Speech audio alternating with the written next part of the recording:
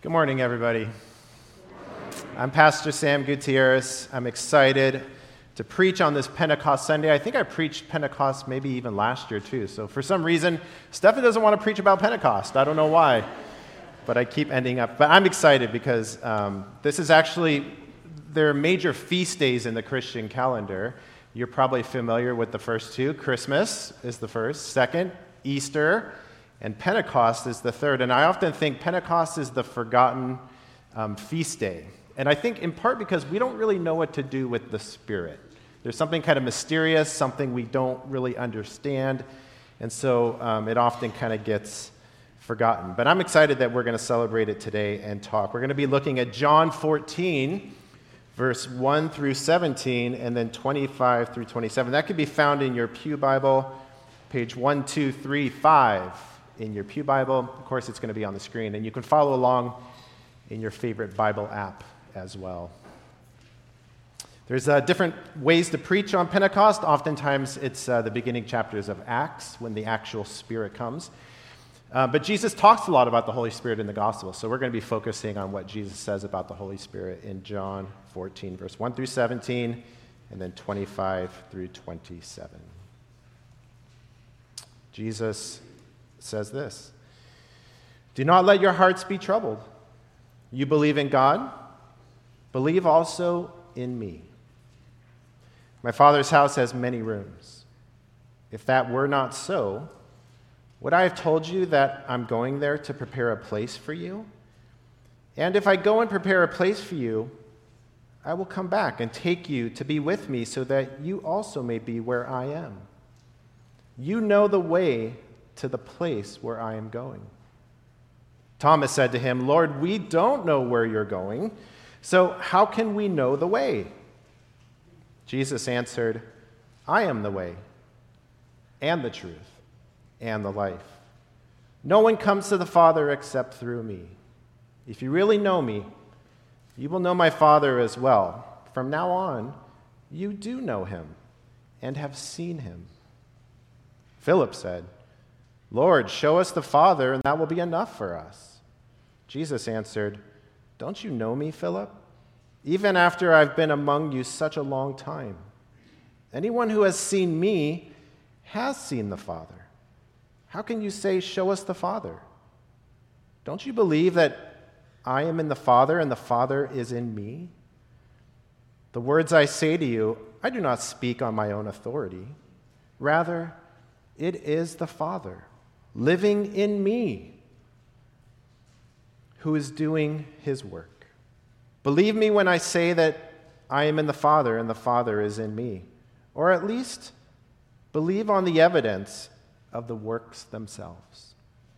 Very truly, I tell you, whoever believes in me will do the works I have been doing, and they will do even greater things than these, because I'm going to the Father.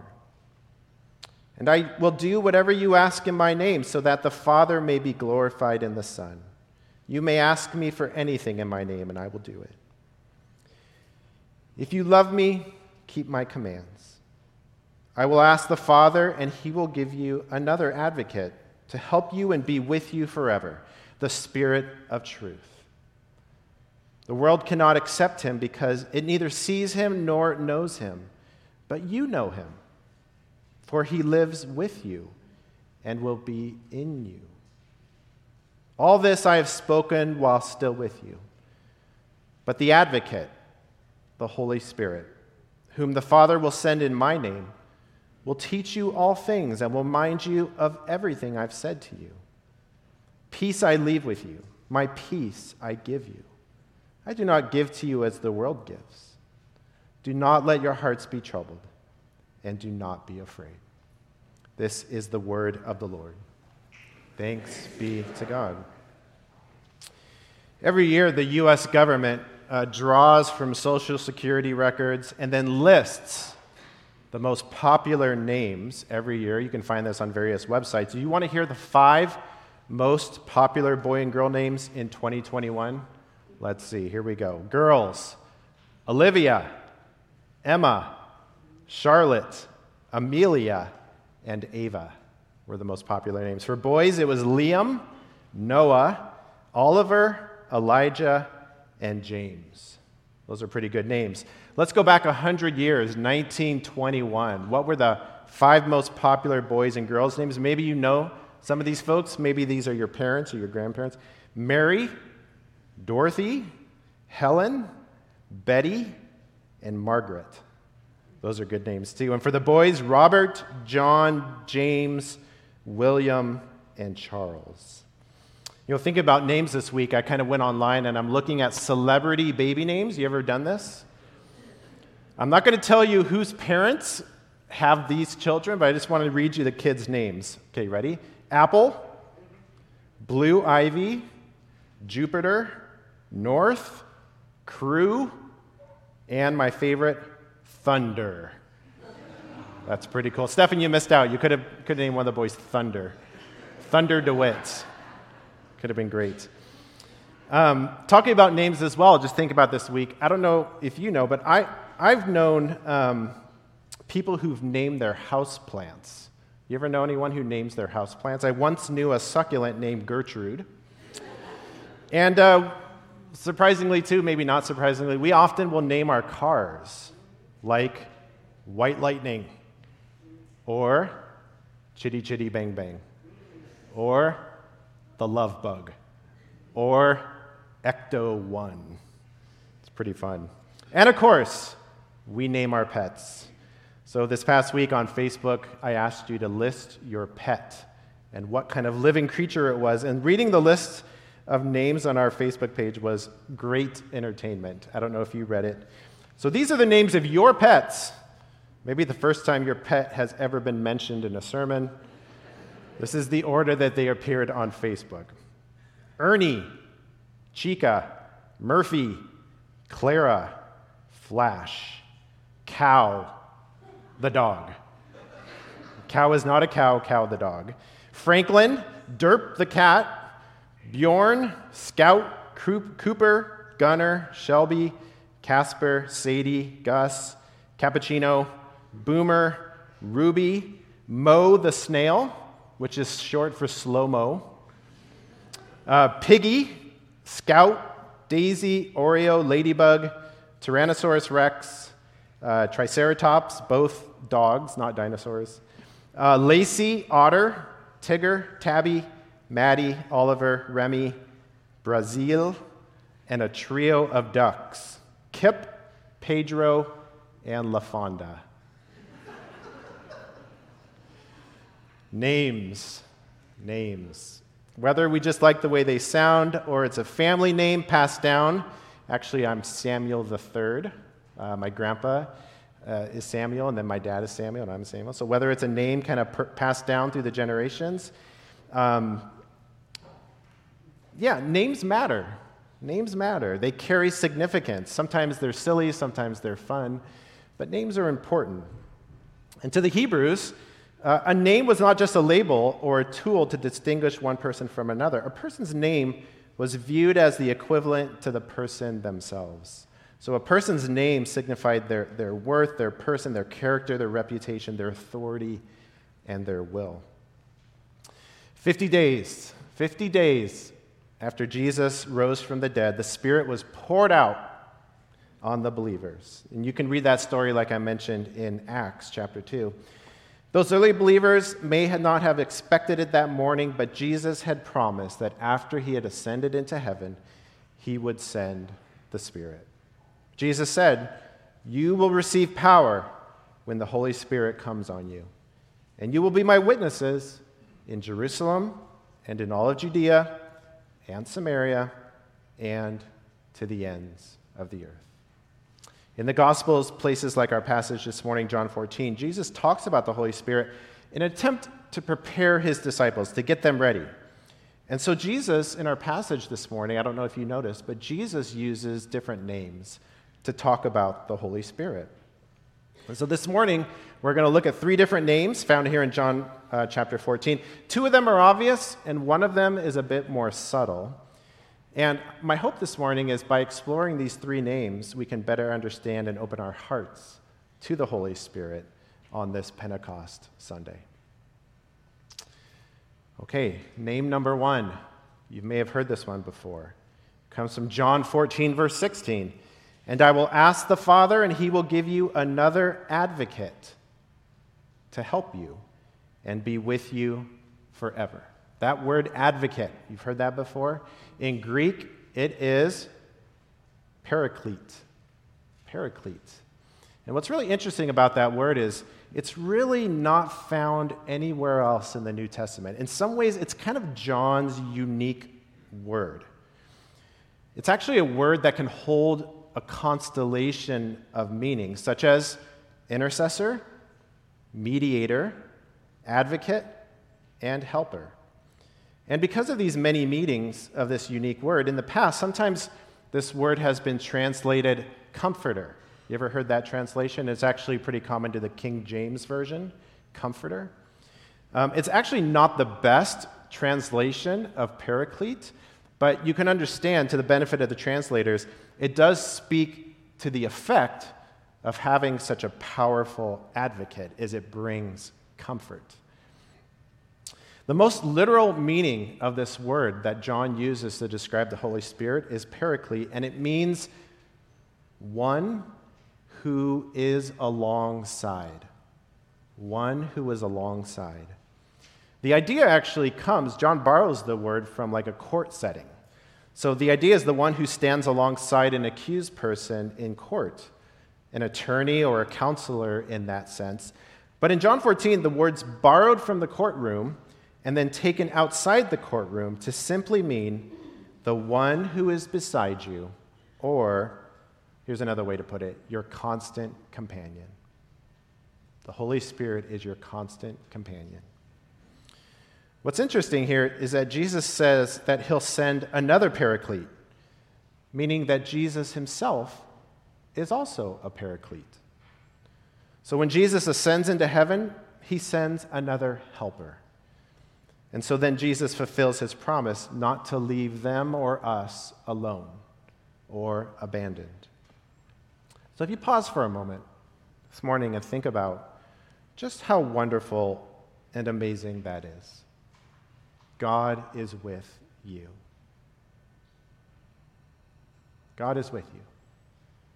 Every moment of your life, you're never alone. There's something so mysterious about it that God is with us in every circumstances of our lives. He's with us in, to borrow the words of Psalm 23, in every green pasture, and he's with us in every dark valley. In fact, this afternoon, if you have a spare moment, you may just want to ponder that for a while, reflect on that you are never alone, that God is with you, and God wants to be with you, and God is here to help. He is the helper.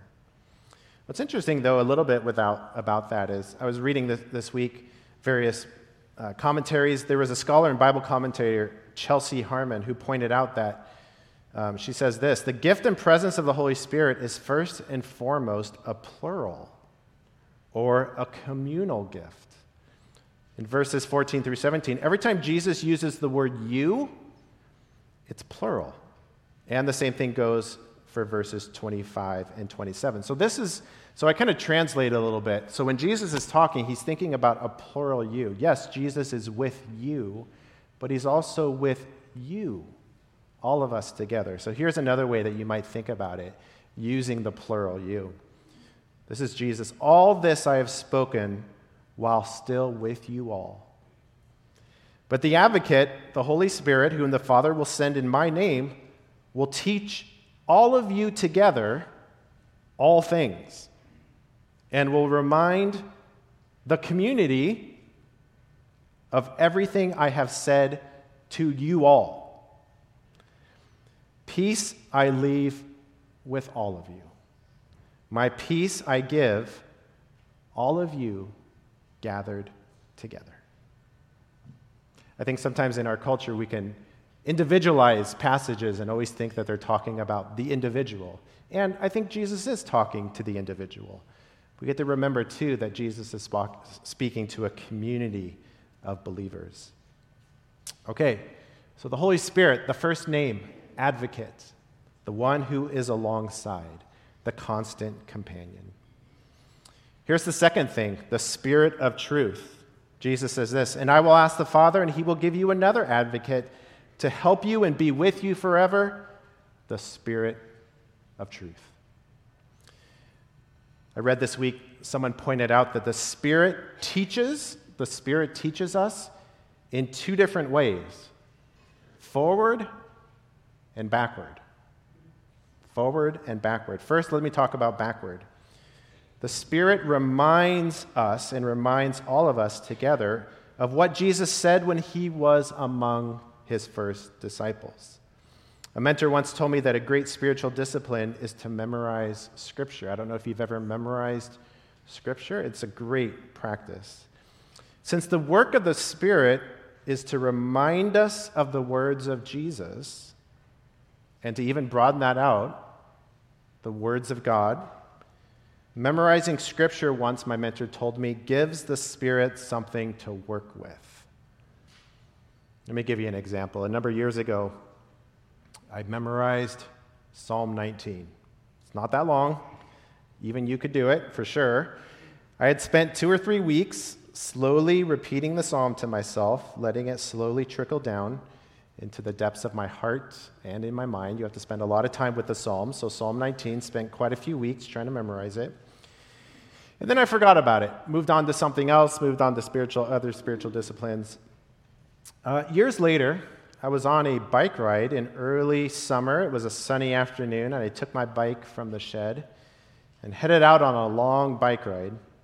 And then slowly the trail rose, and I found myself overlooking the most beautiful green valley filled with trees and a meandering river. The sky, sometimes when the sky is like so blue, that's how it was that day. The sky was expansive, it was blue, and there was just a few fluffy white clouds drifting along. I'm riding my bike and I'm looking over this vista.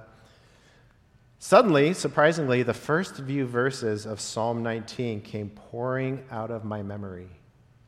The heavens declare the glory of God. The skies proclaim the work of his hands. Day after day, they pour forth speech. As my legs propelled the bicycle up the side of the hill, more and more the psalm came out. There's no speech or language where their voice is not heard. Their voice goes out into all the earth, their words to the ends of the earth. Thinking back on that moment now, the most surprising part of that afternoon was discovering that the words of Psalm 19 were quietly stored in my heart. They were just waiting there, ready at a moment's notice for the Spirit to grab a hold of and then give me words of praise that captured so perfectly what I was experiencing. The Spirit reaching back, grabbing the words of God, and reminding me the Spirit of truth. But the Spirit of truth also aids us going forward. The Spirit of truth guides us in God's ways. It is to walk in the truth, to walk in the way of Jesus. It seems like one of the ways that the Spirit leads us forward, surprisingly, is by reminding us of the past, the words of Jesus again. We recall the past in order to walk faithfully into the future. All right, the third one. This one's a little more subtle. I don't know if you picked it up. It's in those same verses. So let me read verse 16 again. "And I will ask the Father, and he will give you another advocate to help you and be with you forever, the Spirit of truth." Give, gift, Spirit, gift. I want to tell you a little story about a gift I received once, especially a gift I was not expecting. I think I told this story maybe once before, but it's good. When I was a student in college, I took a really hard philosophy class. I'd never taken any philosophy classes before, so I thought I would just jump into contemporary philosophy. Shouldn't be that hard, so that's what I did. And there was a professor named John Vanderstelt who was just really, really brilliant, and he was a tough but good professor. He expected a lot of us, and so I struggled the whole way through the semester. I was just really out of my league. Philosophy has its own language, just like a lot of different disciplines have their own language, and I was unfamiliar with the language of philosophy, so I was just trying to wrap my mind around terms and words and phrases, as well as trying to take hold of concepts. I was barely hanging on to a certain grade, so I had a grade in my mind that I really want. If I could just pass this class with this grade, I would be so happy. So I was holding on to this certain grade just by a hair. And as I studied for the final, which was worth an insane amount, it was weighted way too much.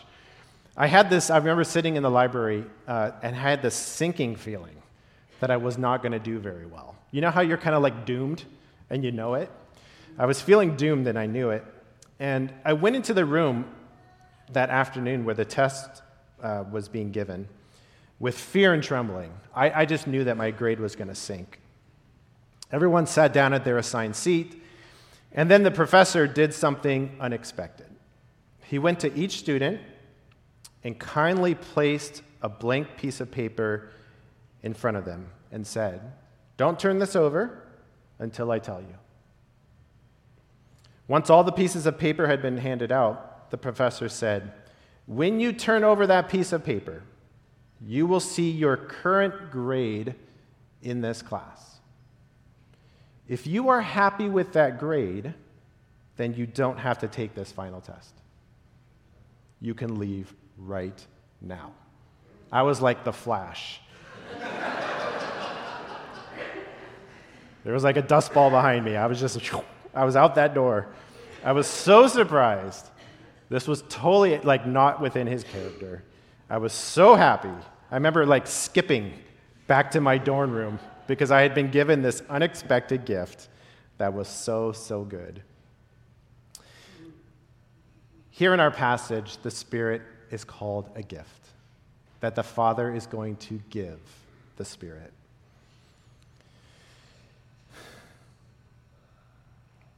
Let me just conclude with these words. Today is Pentecost. Today we celebrate the giving of God's Spirit to empower the body of Christ, that's us, and Christians all over the world, to be the hands and feet of Jesus. So today kicks off what sometimes we call the second part of the liturgical year, a long stretch called Ordinary Time. And this long stretch begins powerfully next Sunday when we celebrate Trinity Sunday, reminding us that everything we do inside the life-giving dance of the triune God, the Father, Son, and the Paraclete, the Spirit of truth, the best gift ever given. As Jesus said, let me repeat the words. Let me remind you, let the Spirit remind you of what Jesus said. Friends, do not be afraid. You are not alone. We are not alone. The Spirit is walking beside us, beside you, every step of the way, moment by moment, shaping us into the image of Christ in order that we might bless the world. Let's pray.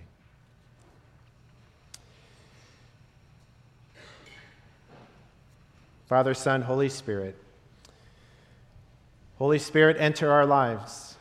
We say yes to you over and over again. Dwell within us, empower us, remind us of the words of Jesus. Lead us as we walk in the way of Jesus. Be our constant friend, walk beside us, help us. We need so much help every day. We thank you for being the gift that lives inside of us. We love you. We pray this in the name of Jesus.